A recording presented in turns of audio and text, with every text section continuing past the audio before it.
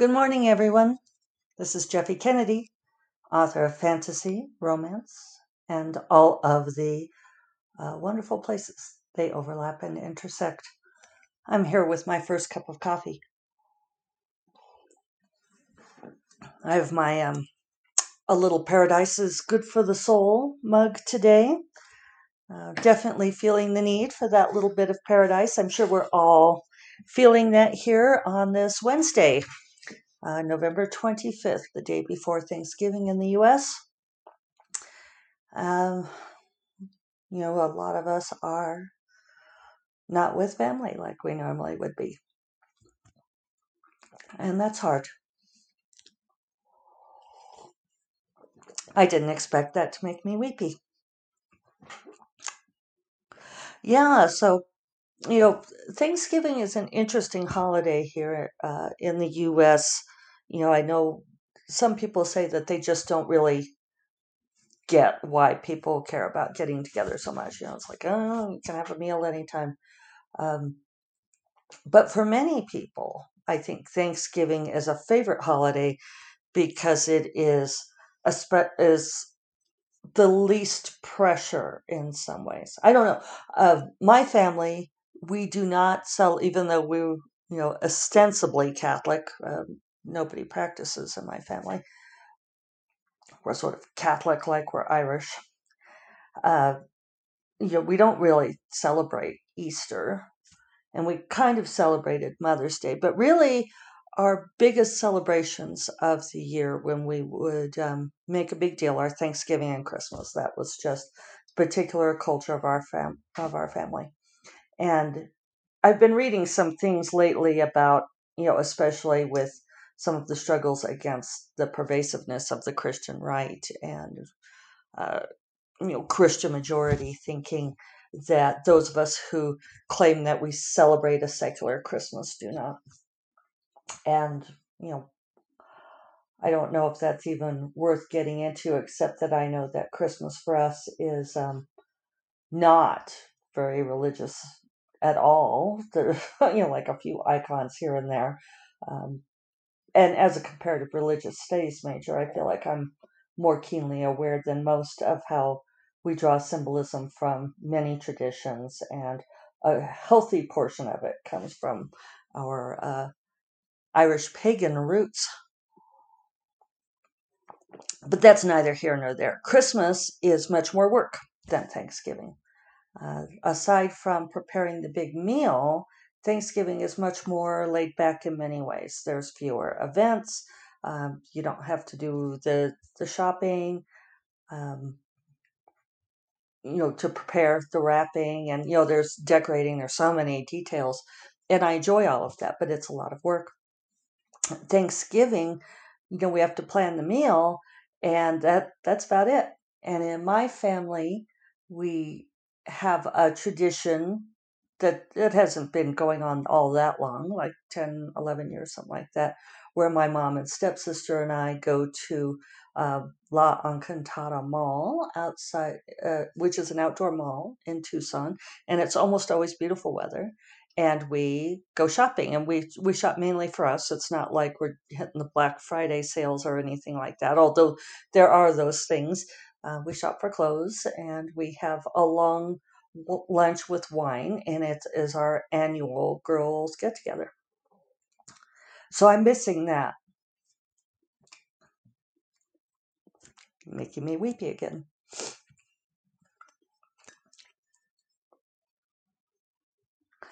But it's okay to miss these things, and we're missing it for good reasons. So, you guys, I didn't mean to get into all that.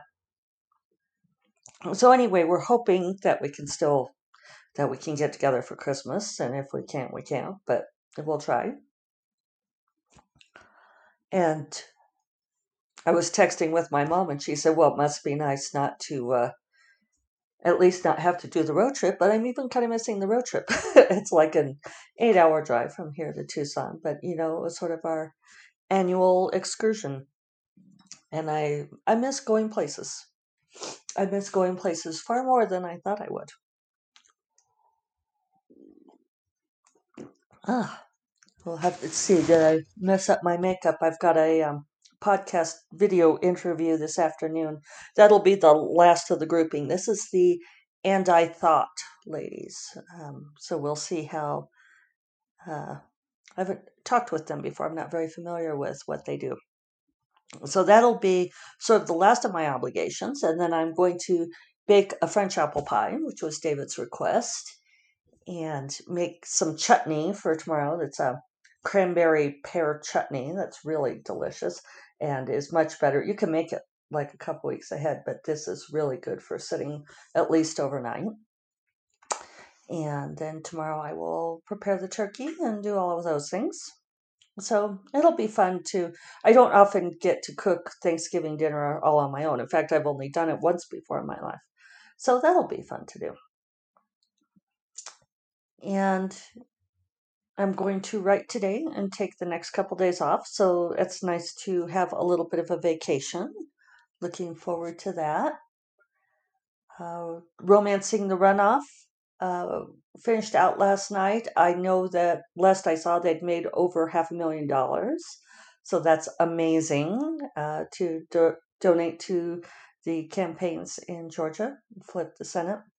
And I was hugely gratified that my signed set of books went for almost $200, and my 6 months of author coaching went for nearly 1,000.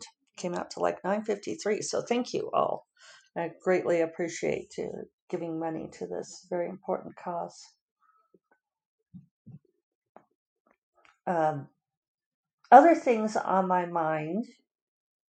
I have a friend who is kind of struggling with her agent. Something we talk about a whole lot, to the point where it becomes, I don't know, enough of a cliche, maybe, that it feels like, I don't know, you kind of lose the truth. But I think that's always the real harm of a cliche. We often say things like, well, it's a cliche because it's true.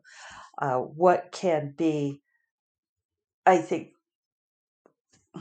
why we try to avoid cliches in writing, for example, is because a cliche starts to be so familiar that we are deadened to it. We don't pay attention to it. That's when it's a harmful cliche, when it's not useful anymore.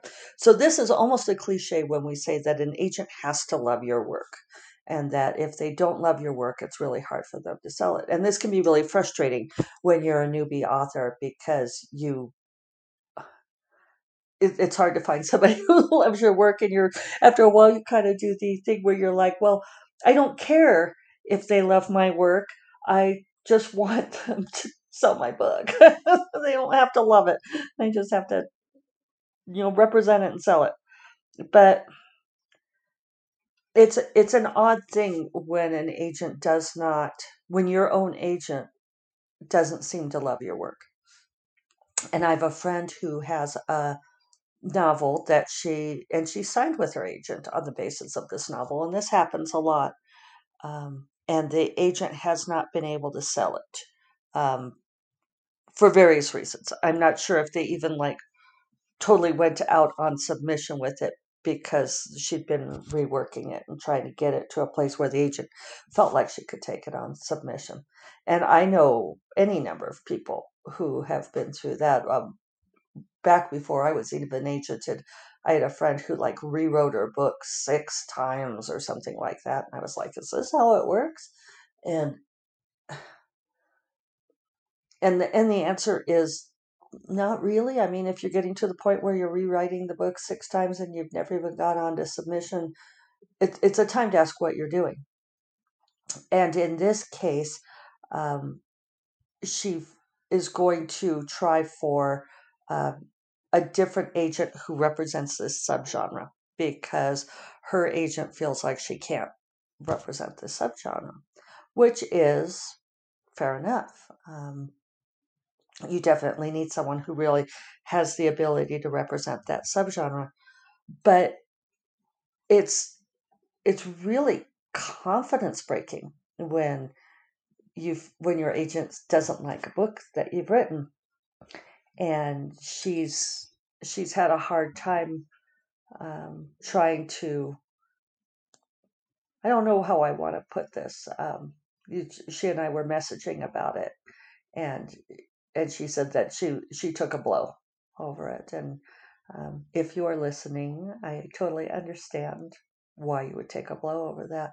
I think industry professionals forget sometimes, or maybe they have to set it aside, um, how fragile we can be about our creations, and how easily the creative spirit can be bruised by someone that you trusted to love a thing, to come back and say that they don't love the thing and that it doesn't work. Um, yeah, it can be really difficult. And I think she's doing the right thing by going back to the query trenches, finding someone who will love this book. The other side of this is that, and it's something I've talked about a lot on this podcast, and I think it's a question that never quite gets resolved for anybody, is how do you know when criticism is good criticism, and that you need to put on your big girl panties and take the criticism and change the thing, or when you should stand your ground and plant your flag and all of these things. Um, it it's hard to know, and I'm not sure it ever gets easier. Um, there are certainly famous examples of authors who got big and decided that nobody would edit them, to their detriment. Pat Conroy.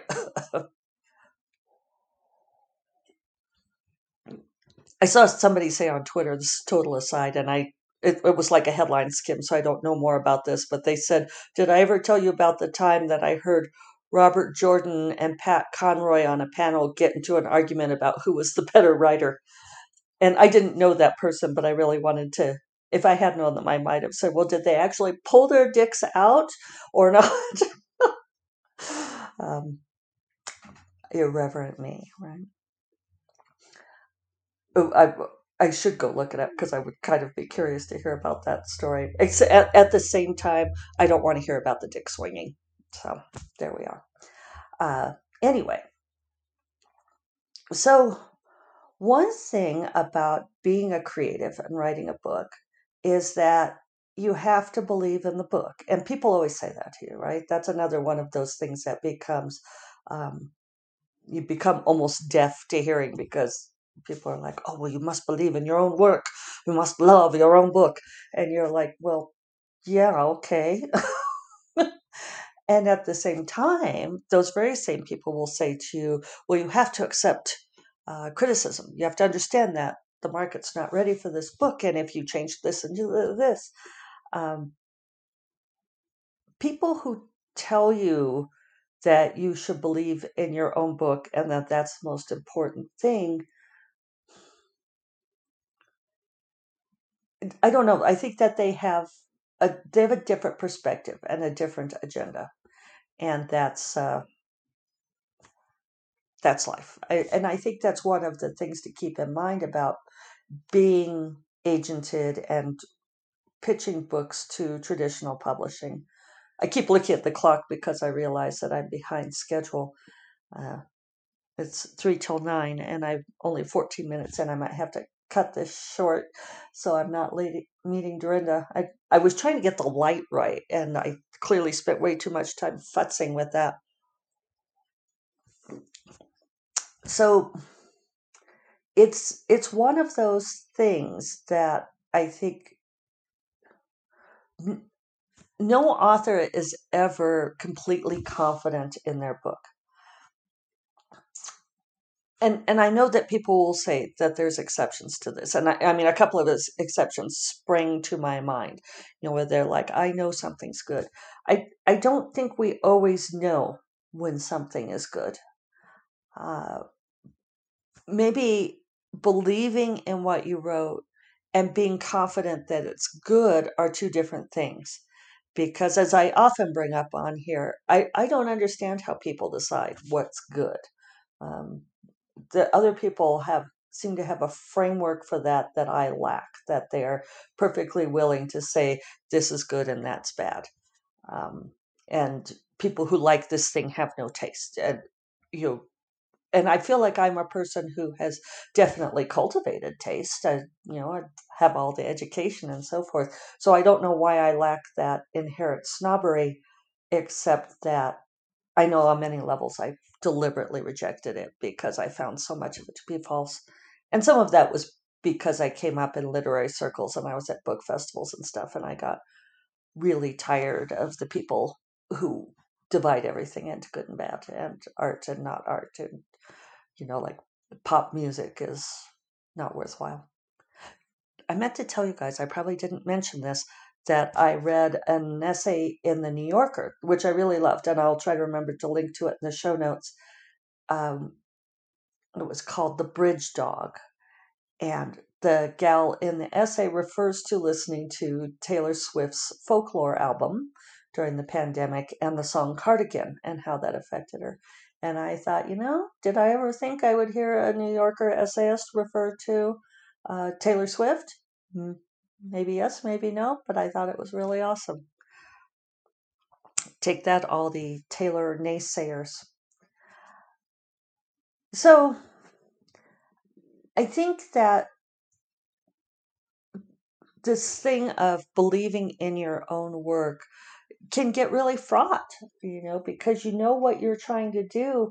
And sometimes I think you're just ahead of your time. I think sometimes you create this thing, you pull it from another place, and nobody else gets it. And that just makes things, it, how do you know? How do you know that it is because you are, uh, I'm going to email Dorinda and tell her I'm running late. How do you know that it's because you're sticking by your vision of the thing? And we certainly have plenty of examples of this, right? Of various kinds of art and history. And how do you know that that you're being stubborn? we we send subject lines that are related to like songs or quotes, and she sent the subject line, everyone was kung fu zooming today. So she always makes me laugh. All right, telling her running late. There, immortalized that I sometimes run late. I'm sure that comes as no surprise to any of you. So I realize that there are no answers in that. And David and I were having a conversation about that, and he was talking about, like if Jimi Hendrix hadn't found someone to believe in him, he would have just like never been more than this guy who played in the back of a bar because what he was doing was so different. And that's always true for people who are creating something. I don't care what you're creating. Like a friend of mine had a, or this happens to a lot of authors when they're trying to sell it in the traditional marketplaces. They'll say, well, there's nothing that makes it stand out. And it's always this thing with editors where they want something that's different. They'll say, give me something different, but they don't want something too different. If it's not different enough, they'll say it doesn't stand out in a crowded marketplace. If it's too different, they'll say, well, we don't know how to market this. So it can be hugely frustrating. And I realize all of you who self-publish, when you get into self-publishing, this changes things. But this is all a question of when you're dealing with other people talking about your work, thinking about your work, giving you feedback on your work, knowing when should you try to change a thing and make it more marketable. And there are certainly people who are very determined on this kind of thing and will say, no, I'm not changing my work for anybody. But then do you run the risk of the Pat Conroy syndrome or countless other authors who I suppose have clung to their niches in particular ways, but maybe are not doing a. She says she's reading an article on flash fiction. We'll have to find out why. Well, anyway, enough about that. And maybe I'll have more thoughts after the weekend. It'll be nice to do some planning. I'm sort of at a point in Golden Griffin where I think that I just hit the Act 2 climax and I need to figure some things out, which you guys know is not my forte. But I'm trying to figure out exactly what a problem is that they are facing, which I usually don't know until I write about it. But I'm thinking at this point, I may, since I'm going to have a 4-day break from the book, I might on Monday go back and start revising from the beginning and do my running start to the end. We will see. We'll see how today goes, but I'm thinking that's what I'm going to do. And keep going on, keep going and going. I mean, in many ways, that's why we talk about this is the only thing we can control, right? You can control the writing, control the book. And ultimately, you are the one who decides, right? You decide if it's going to be the thing that you want it to be. You have to decide if the critique that you're getting from people is valid, because in the end, you are it's your book, and no one will ever care about it as much as you do, for better or worse. All right, I'm going to go get to work. I hope you all have a wonderful holiday, however you may celebrate. And I will remind you that First Cup of Coffee is part of the Frolic Media Podcast Network. And you will find more podcasts you love at frolic.media/podcasts. And I will talk to you all on Monday. Take care. Bye-bye.